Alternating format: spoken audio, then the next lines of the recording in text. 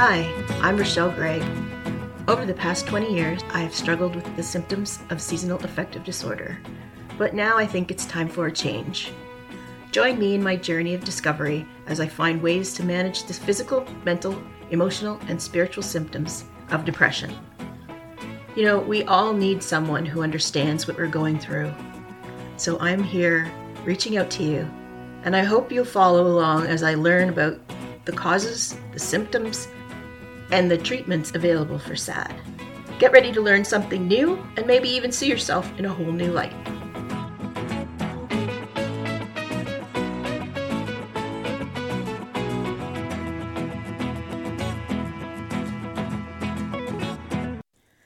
Hello and welcome to another episode of My Sad Self. This week I had the privilege of talking to Betty Ann Buot, a counselor and life coach living in Wolfville, Nova Scotia. She's been in private practice since 2002 and has her own business called Buot Psychotherapy Services. And she's also opened a wellness center in Wolfville called A Tranquil Place. There she works with other practitioners and utilizes a multi-modality approach to achieve health and wellness. I asked Betty Ann to talk to me about seasonal depression and depression in general during the holiday season. We all know how stressful it can be to deal with our families and friends, and I just wanted to get a professional input on coping mechanisms we can use and different strategies to put in place when we have to face these situations. So let's have a listen and hear what Betty Ann has to say about stress and the holidays. One of the things about depression is that it affects everybody differently. And so as a result of it, you may feel fine one moment, but at the next, something someone says or even the weather outside can trigger you. The next thing you know, you're like feeling very sad or very down or actually like a loss of emotion, and you just don't even know how to feel. Some people get very tired. They can get stressed very easily and emotional quickly.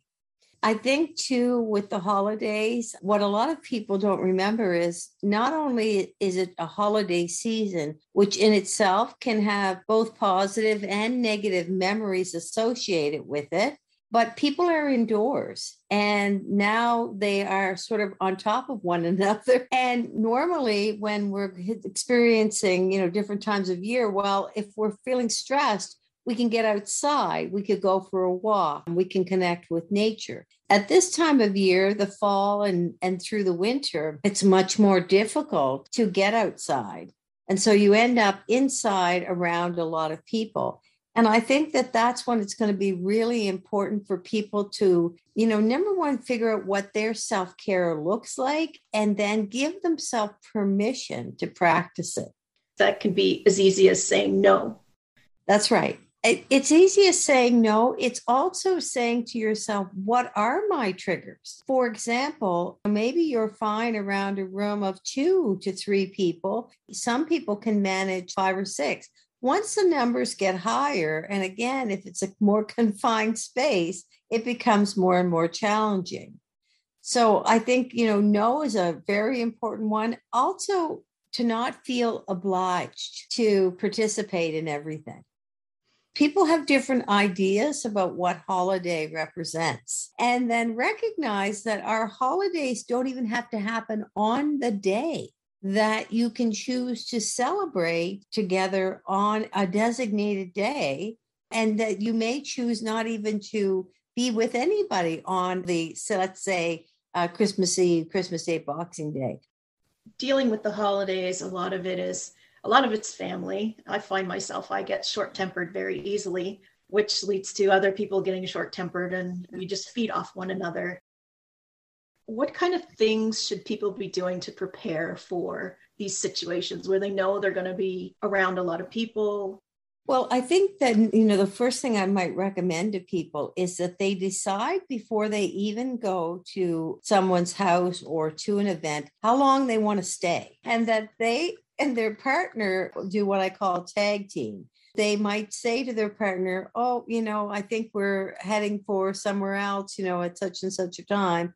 Or they might even let the people know that this is how long we can stay. The other thing is to not feel like you have to give excuses all the time. And then the third thing is to talk to the people that you're going to see, to have expectations outlined so that you don't feel overwhelmed when you get there. I also think when you're there to remember to give yourself grace to say, if I need to take time out, I'll take it. I'm not trapped in this situation. If I need to have that one person, that safe person for me to go to, take another 10 minutes in the bathroom and do a meditation or do a mindfulness activity. Because what happens in these situations is we can become short-tempered because we go into what's called our emotional or our fight, flight, freeze brain. So you might even have some things that you use as coping skills on hand. And they can be as short as 5 minutes to as long as 20 if you need it at the time. And a lot of it is about redirecting where your thoughts are. That's something that I've been implementing in the last little while, just to try to center myself and focus myself so I'm not overwhelmed by everything around me. Am I now feeling grounded? Am I starting to feel safer? Or do I need to do it again? So you do that little bit of a check-in. And a few other strategies you can actually use in the moment too is when you enter a house, you actually use the strategy like right then and there. What do I see? What do I hear? What do I taste? What do I touch? And what do I smell? To ground yourself right into the present moment and kind of try to say to yourself, how am I feeling? Knowing that now I know where I am and what I need and who's with me. I also really want to stress though about permission. Giving yourself permission, because when we get into old family systems, we can believe that we don't have choice. And I think it's really important to remember that we do have choice, even in that present moment. It's so true. Every one of them, I feel like I have to. I'm obligated. There's no way out, that kind of thing. But as I've gotten older, I've learned that talking about how I feel definitely helps. But when you're going into a house full of strangers, that it's hard to bring up the fact that you're uncomfortable and you feel out of place. There's a point where coping isn't working. And I know that my point is when I get to the point where I can't get out of bed and I'm not functioning like a normal human being. And I know that's my signal that it's time to talk to somebody. How about somebody who's having trouble coping? How do they know when it's time to reach out? There must be key features that we can look for in ourselves. Well, I think that there are some key features. Some of them include a feeling of exhaustion, not able to do your daily functions. So if you feel like you can't get up, you can't eat, you can't sleep even though some people can't get out of bed, they have difficulty sleeping, difficulty holding a conversation, even difficulty keeping one thought going. So they'll start to think about something and then their thought just drops off and then they're thinking about something else. And I call it the whirling dervish. They get ruminating and it keeps jumping from one thing to the next to the next. So the rule of thumb is that if we have 1 or 2 days where we're down and out, yes, that can happen to anybody. Combine that with sickness, because we could be exhausted even by physical health issues. But if it continues on, I'd say 3 or more days, and you can't do your normal daily functions, having trouble brushing your teeth, having a bath, the normal functions that we think of for day-to-day care, I think then it's time to seek out help. Some of the ways to seek out help would include a safe family or friend that knows us well and that would help us to kind of navigate what are the possibilities or what we do to get help.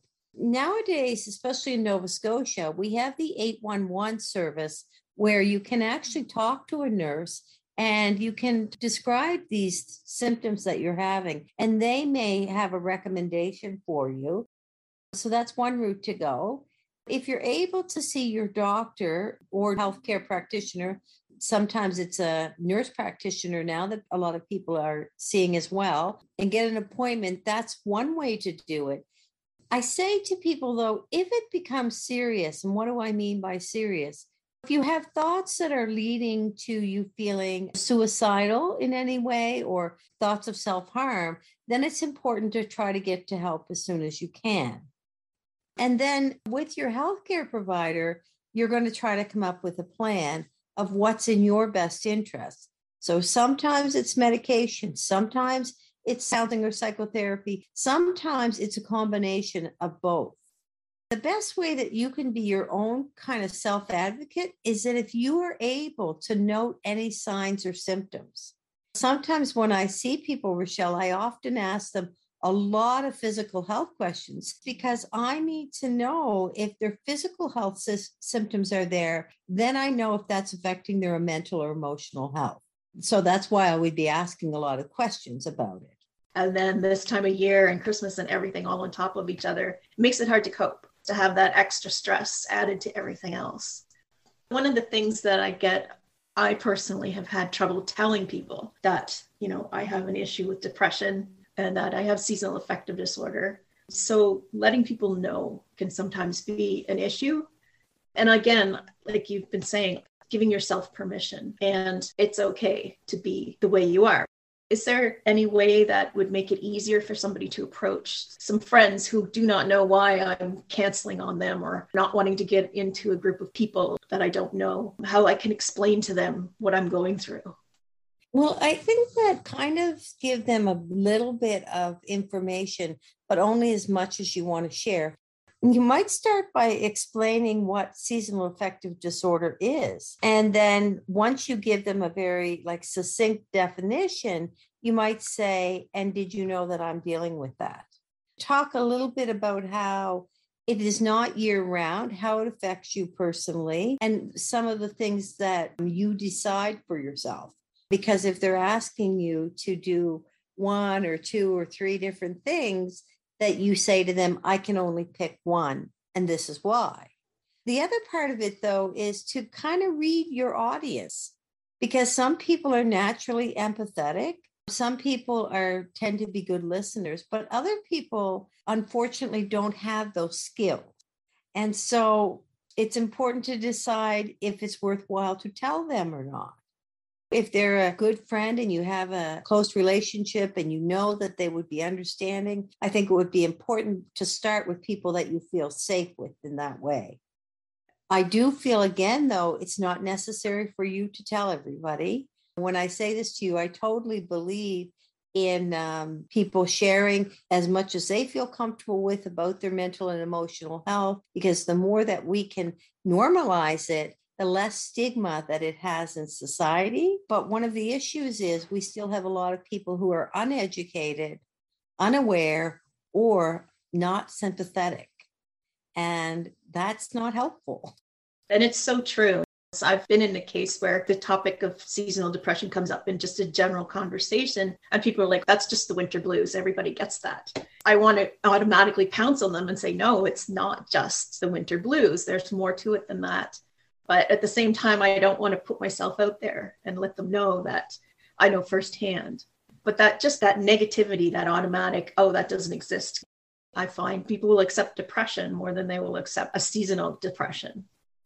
I think what happens is sometimes people minimize seasonal affective depression because of their own discomfort with mental health issues. And so, again, you have to say to yourself, how much do I want to share or educate others?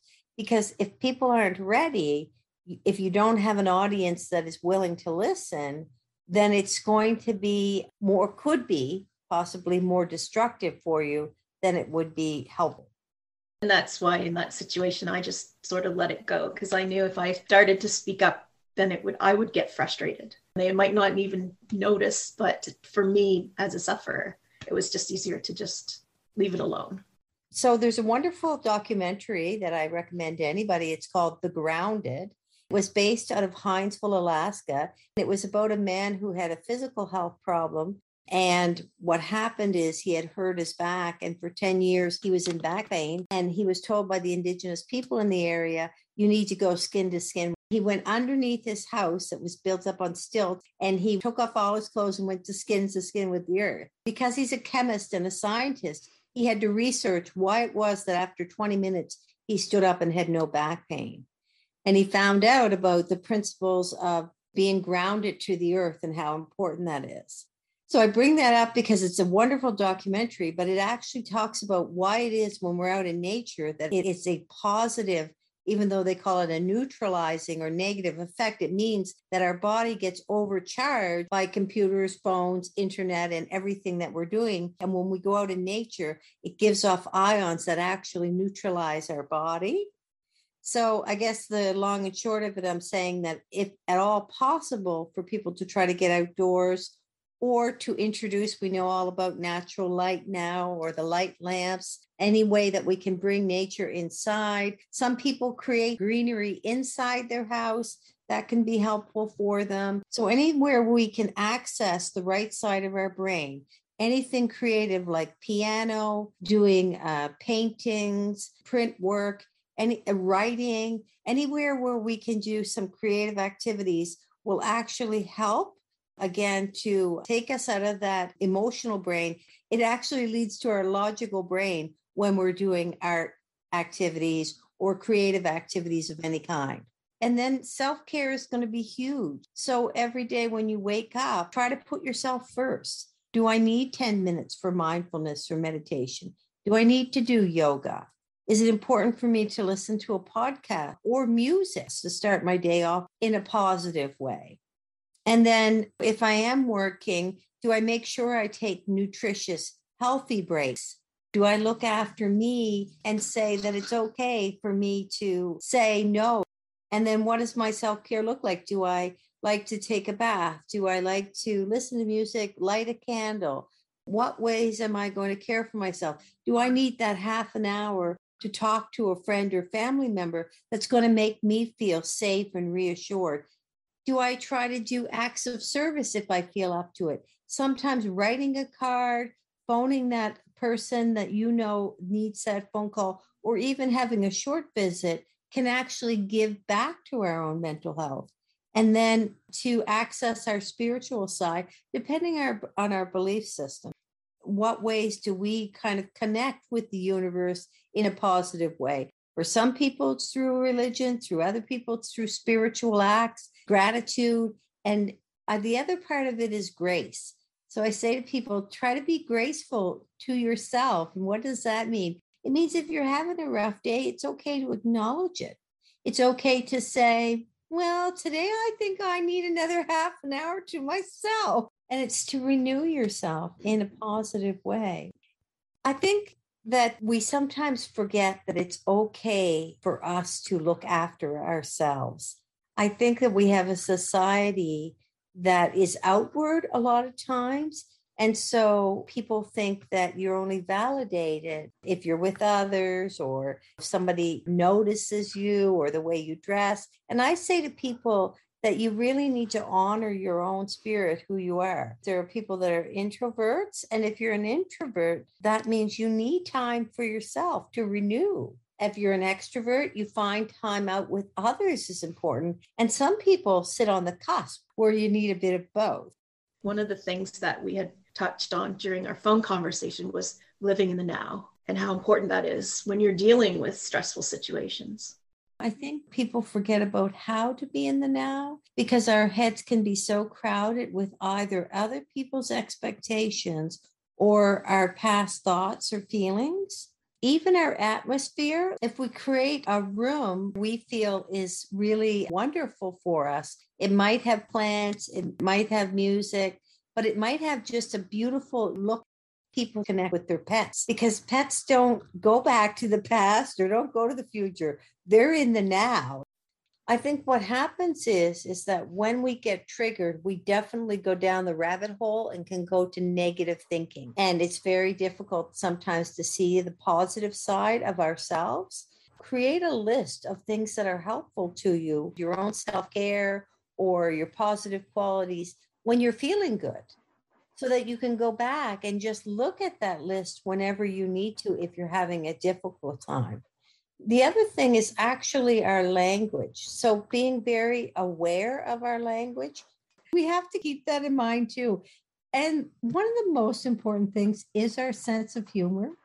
If we can find a reason every day to give ourselves a laugh and to remember not to take ourselves too seriously, to find something that gives you that laugh once in a while. Maybe it's your partner, maybe it's your pet, or maybe it's a funny TV show or yourself. Sometimes even having those kinds of books around, like Laughter is the Best Medicine, or listening to a comedian, but something that kind of reminds us that life can be challenging and difficult and definitely sad, but it can also be happy. And to not feel like you can't have both, and that in the midst of tears, you can all of a sudden find something that's funny. And that's part of our humanity. Wise words from Betty Ann Buot, our special guest today on My Sad Self. So I hope you learned something, and I hope you feel a little better dealing with social situations. And it doesn't have to be during the holidays. It can be anytime. So once again, have a wonderful week. Please take care of yourself. And remember, you don't have to be sad by yourself. Thanks for listening. If you enjoyed this episode and you'd like to help support the podcast, please share it with others, post about it on social media, or leave a rating and review. And don't forget to subscribe. To catch all the latest from me, you can follow me on Instagram @RochelleGregg or on Facebook @RochelleGregg. Thanks again, and I hope to see you next time.